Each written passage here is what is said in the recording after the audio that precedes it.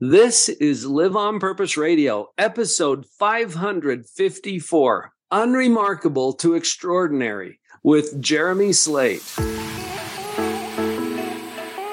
Now is the only time to create and live the life you love. I'm Dr. Paul Jenkins, the positivity psychologist. My job is to connect you to powerful positive psychology principles that immediately upgrade your relationships, business, and mental health.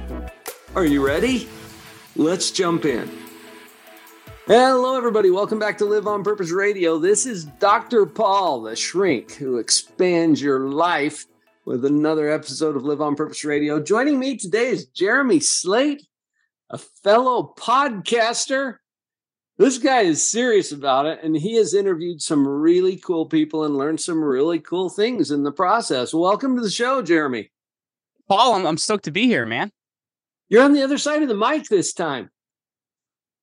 I do it more frequently than you think, but I've been on a mic a lot, man. You know, that's one thing that I love about the podcast community, because we get together and support and edify each other in the process. There's so many cool things going on in this world. And when we can tune in to normal people, right? They're just people who are doing extraordinary things. The title of your book is Unremarkable to Extraordinary. And we've picked that as the title for this episode today, too, because you have seen this exemplified in many of the people that you featured on your show. I've had a kind of a similar path to that, as I've had the amazing opportunity to interview hundreds of people. Well, this is episode 554 for me. So we've put out a few episodes over the years. But Jeremy, talk a little bit about why you're so passionate about this particular message, and maybe some of what your journey has been there as you've gotten into the podcast and written the book. You know, it's interesting because I feel like a lot of us are kind of like, we're sold this lie, and that's like, go to a good high school, go to a good college, get a master's degree or get a PhD or whatever it may be. And you're going to, find this incredible world ahead of you. And I think in actuality, what I've learned and a lot of people I've talked to have learned, like, that isn't actually the key. And I think that's what's really interesting. For me, I have a master's degree in early Roman Empire propaganda, something I don't actually use, but it was fun doing it. Let me tell you.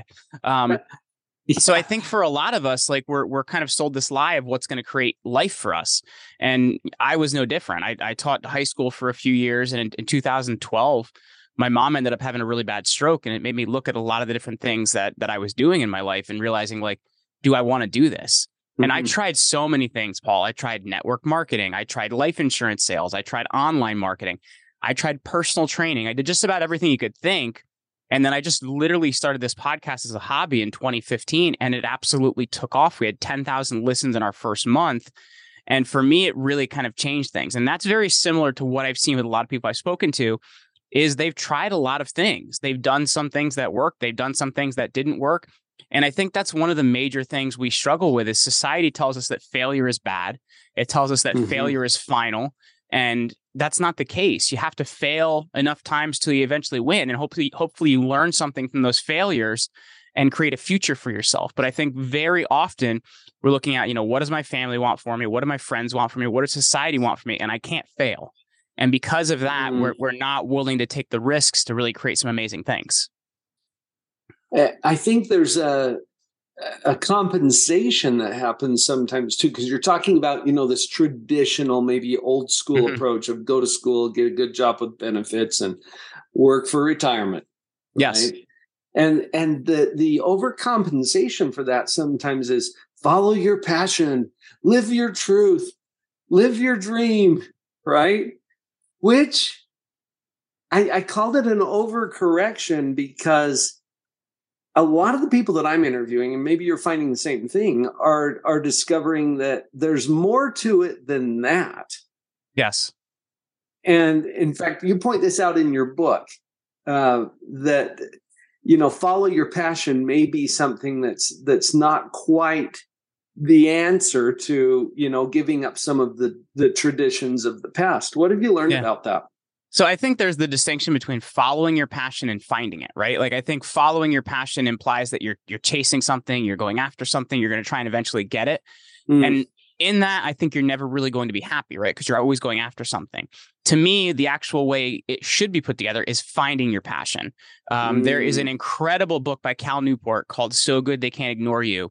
And the title actually comes from Steve Martin's autobiography when they said, Steve, how did you get to be such an incredible actor? And he goes, I was just so good they couldn't ignore me. And that's what it really comes down to is you find something, you're really, really good at and you improve at that skill and get better at that skill and get better at that skill. And when skill set kind of gets to the point where it becomes effortless, you'll find you get pretty passionate about some things that you didn't think you actually cared about.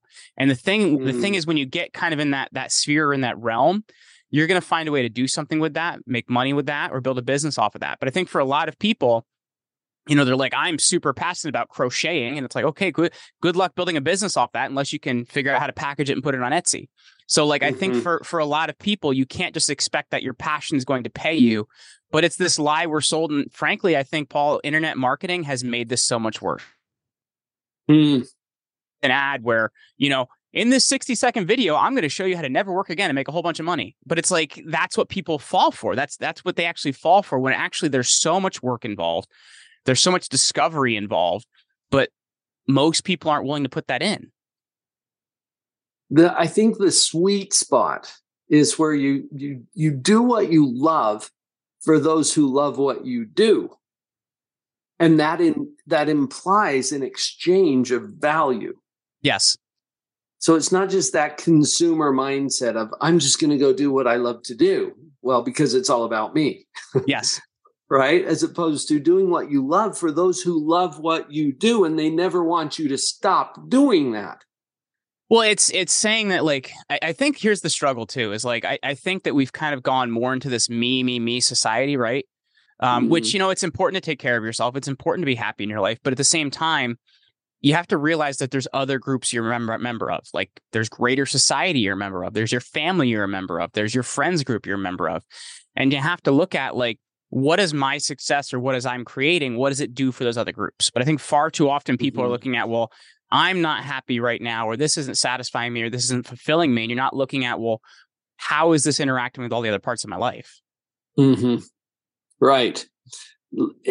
You said something just a few minutes ago that kind of stuck in my head that, there's this allure, especially with the internet, the way it is, social media, that there's an instant sharing of information and people are like, oh, well, you can do this and get tons of money and you won't even have to work for it. And as if money is what we're after.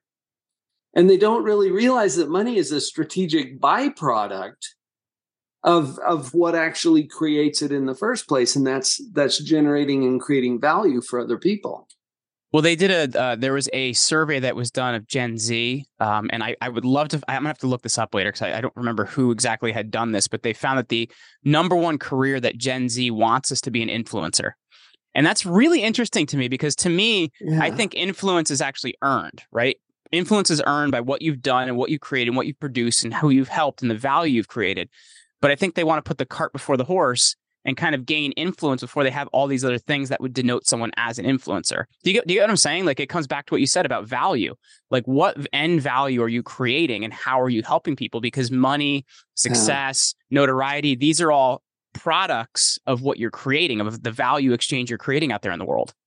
I think I know exactly what you're referring to. In fact, I ran into this on one of my social media feeds this week. This young person who was promoting himself as a leadership speaker, because leadership speakers get paid well and they have all kinds of prestige and they get to be on the stage and on the mic. He has never held a leadership position anywhere. Yikes. And I'm like, wait a minute, because he can go read the leadership books just like you or I or anybody else can. But to be an influencer, to have you earn your way. So we were at an event once that I was speaking at, and my wife happened to interact with one of the attendees there. It was this younger guy, and she goes, "Oh, so what do you do for a living?" And he goes, "Oh, I'm a relationship coach." And she goes, "How old are you?" He's like, oh, I'm 19. And she goes, how many relationships you've been in? Like, I think that like we've forgotten the value of life experience. Life experience has so much value. I used to have this great uncle, right? And I think everybody's got somebody like this in their life. And this guy would sit and he would tell you these stories about all these incredible things he'd done in his life and the lessons from them. And I think we've not taken value away from things like that anymore. We've gotten rid of the value of experience. And there's so much in gaining from somebody else's experience, like real lived experience. I think as we're having this conversation, Jeremy, I'm realizing part of where that might come from. And I teach this in my coaching all the time. Principles determine all of life's outcomes. It's not magic. It's not luck, right? And with the privilege that you and I have both had of getting to know or interview or talk to so many people through our podcasting experience, these principles come to the surface. It's like, it's not magic. It's not luck. There are principles and you can identify what those principles are. And so even a young person without experience can identify the principles. Yes. But what's missing, as you're pointing out here, there's a richness to how we actually apply those principles in real life. And that's where the life experience comes in. Anybody can talk about the principles and they don't change from, they're consistent. It's like gravity. You never get up and wonder, I wonder if gravity's on. It is. But how that's applied, that's where the richness of that life experience really comes in. Well, and that's where the value of somebody like, Henry David Thoreau or Ralph Waldo Emerson or somebody like that comes from, right? Like, yes, these guys have written some amazing things, right? There's some really amazing things, but they've lived an amazing life, right? Like even somebody like Mark Twain. And I think we've lost that as a society now because lived experience for some reason does not seem to have the same value to people. And I think actually it has more value than it's ever had before because there's so much less of it.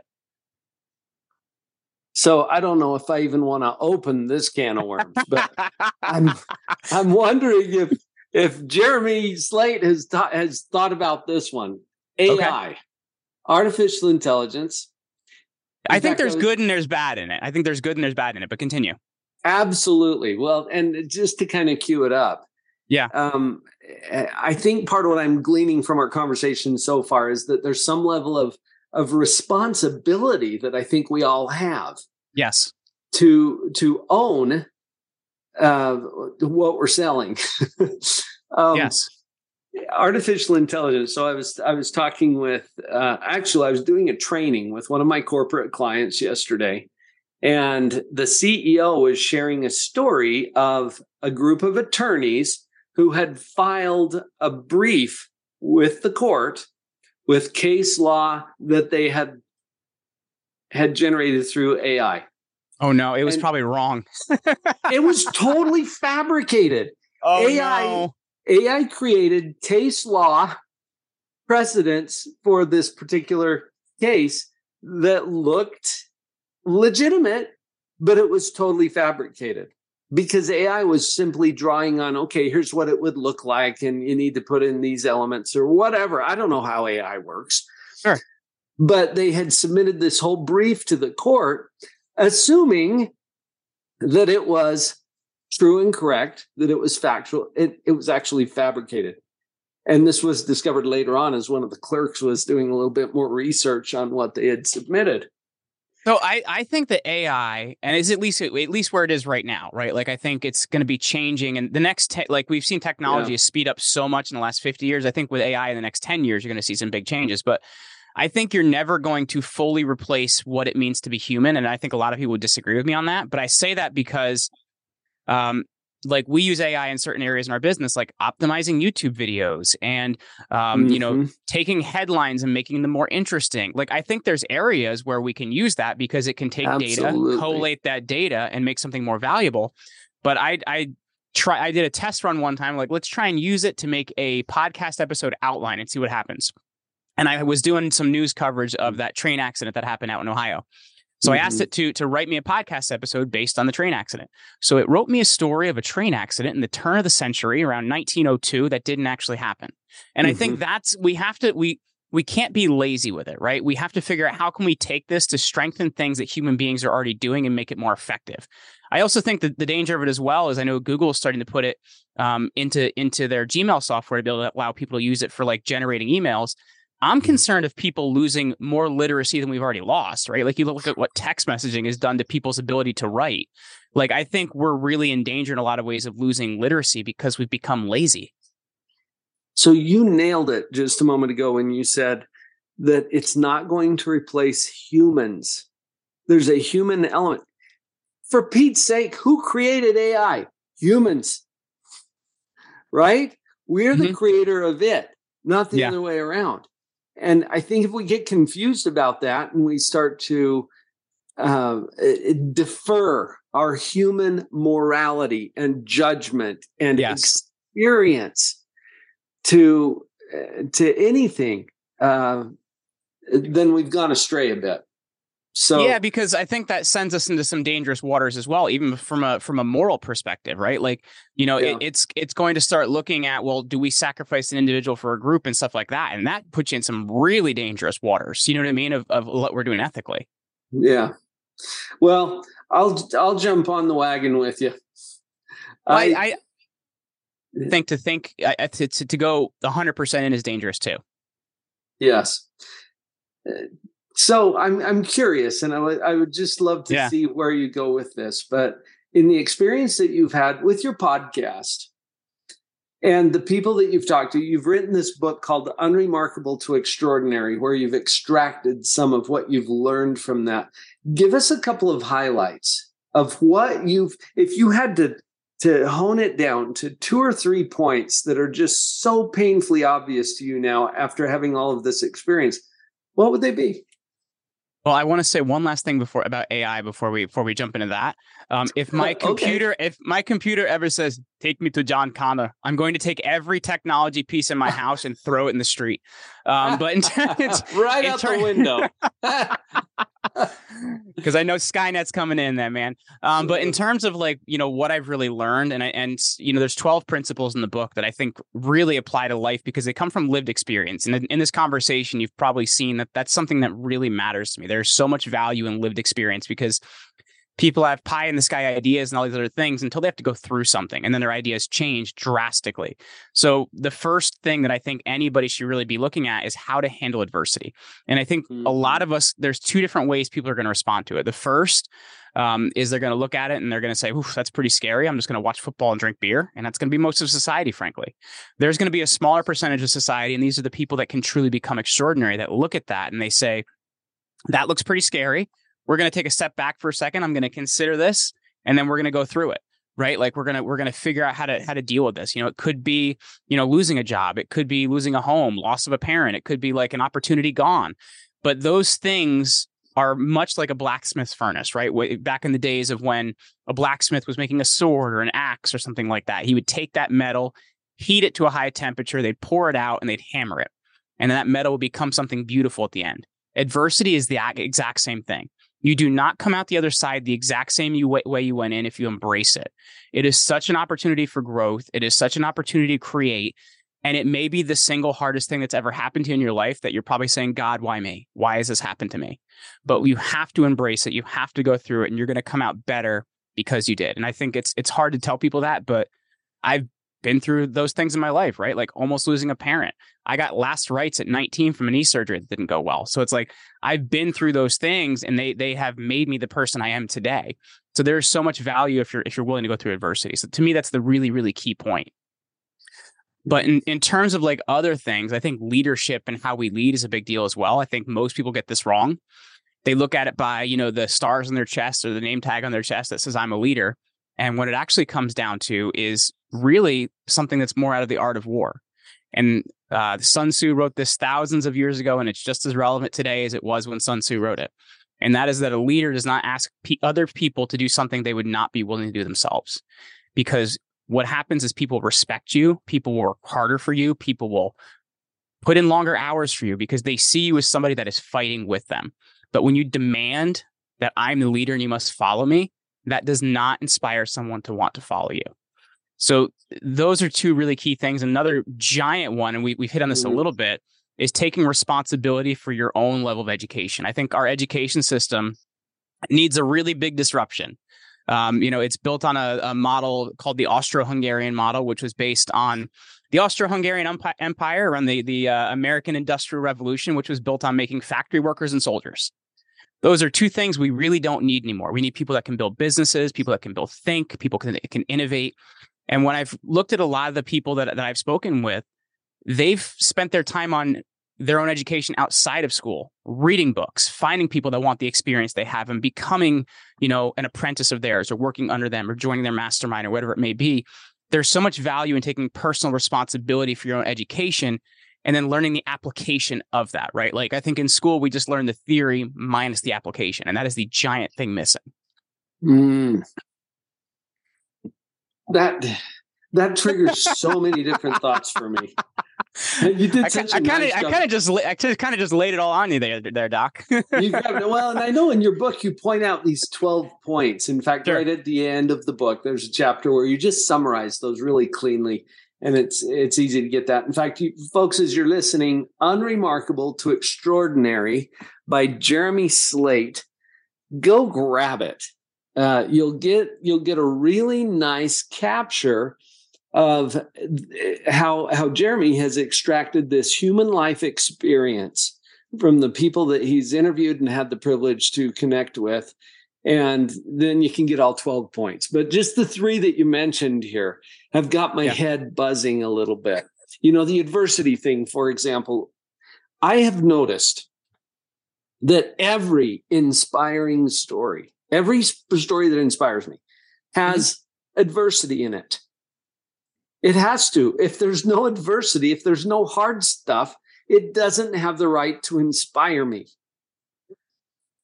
And so when we take that into perspective, you said there's basically 2 things we can do with adversity. We can try to close our eyes and pretend that it's not there, which incidentally doesn't make it go away. I will point out, too, that Joseph Campbell it points that out, too, in the idea of the hero's journey, right? There has to be an overcoming in order to become something. And that's why there's when you're looking at movie characters, there's the idea that somebody that starts with everything, and it's very hard to believe, right? Like, why does this person have so much power and have all these things? Like, they didn't go through a hero's journey to get there, and it's not realistic. Right. We don't believe it, and it doesn't inspire us. If there's no struggle, if there's no fight for what they eventually earn, then it has no power to inspire the hearts of humans. So that's one of the gifts that I've got from however many years I've been doing podcasting, and it's been a lot. Since 2007. That I have found that without exception. And it's interesting to me that that's the first thing that you mentioned, how we deal with adversity. It's not whether we'll deal with adversity, because I think, spoiler alert, it's going to happen. Yeah. But it's also different for everyone, right? Like you have to think about like what you perceive to be adversity and what I perceive to be adversity is very different, right? Like something that may scare the hell out of me may not bother you. And I think that's what's really interesting is adversity. Like there's no, kind of quantity of it, but there is a quality of it, right? Like something we're going to go through, something we're going to experience. And that experience word keeps coming up too, because I think that's where life is lived. I'm thinking about the title of your podcast, Create Your Own Life. That you've been doing this podcast about how we create our own life. It has to do with the experience. That maybe that word is synonymous with life. Well, it's a cause and effect thing. It's an active process. I think that, and this is a big theme in the book, a big theme in my podcast. Like when you're creating something, it's an active process. You're doing something. Right. You're doing some things pretty, you're doing some things ugly, but you're doing them. Whereas a lot of people want to be effect, right? They want life to happen to them. And they get to this situation where like, poor me, why me? How did I get here? When really there's a situation in every part of your life where you can be causative. You just have to choose to be that way. One of the ways that I've shared this in my trainings, it goes back to an experience that I had years ago. I'm driving on the freeway, and I don't know if you've ever done this, Jeremy, but when you get lost in your thoughts and you go right past your exit, you just blow right past wherever you're supposed to get up. Hey, that's better than ouch. That's a guardrail. Yes, and that happens occasionally too. Yes. But this particular incident, I'm going to see a client that lives in southern Utah.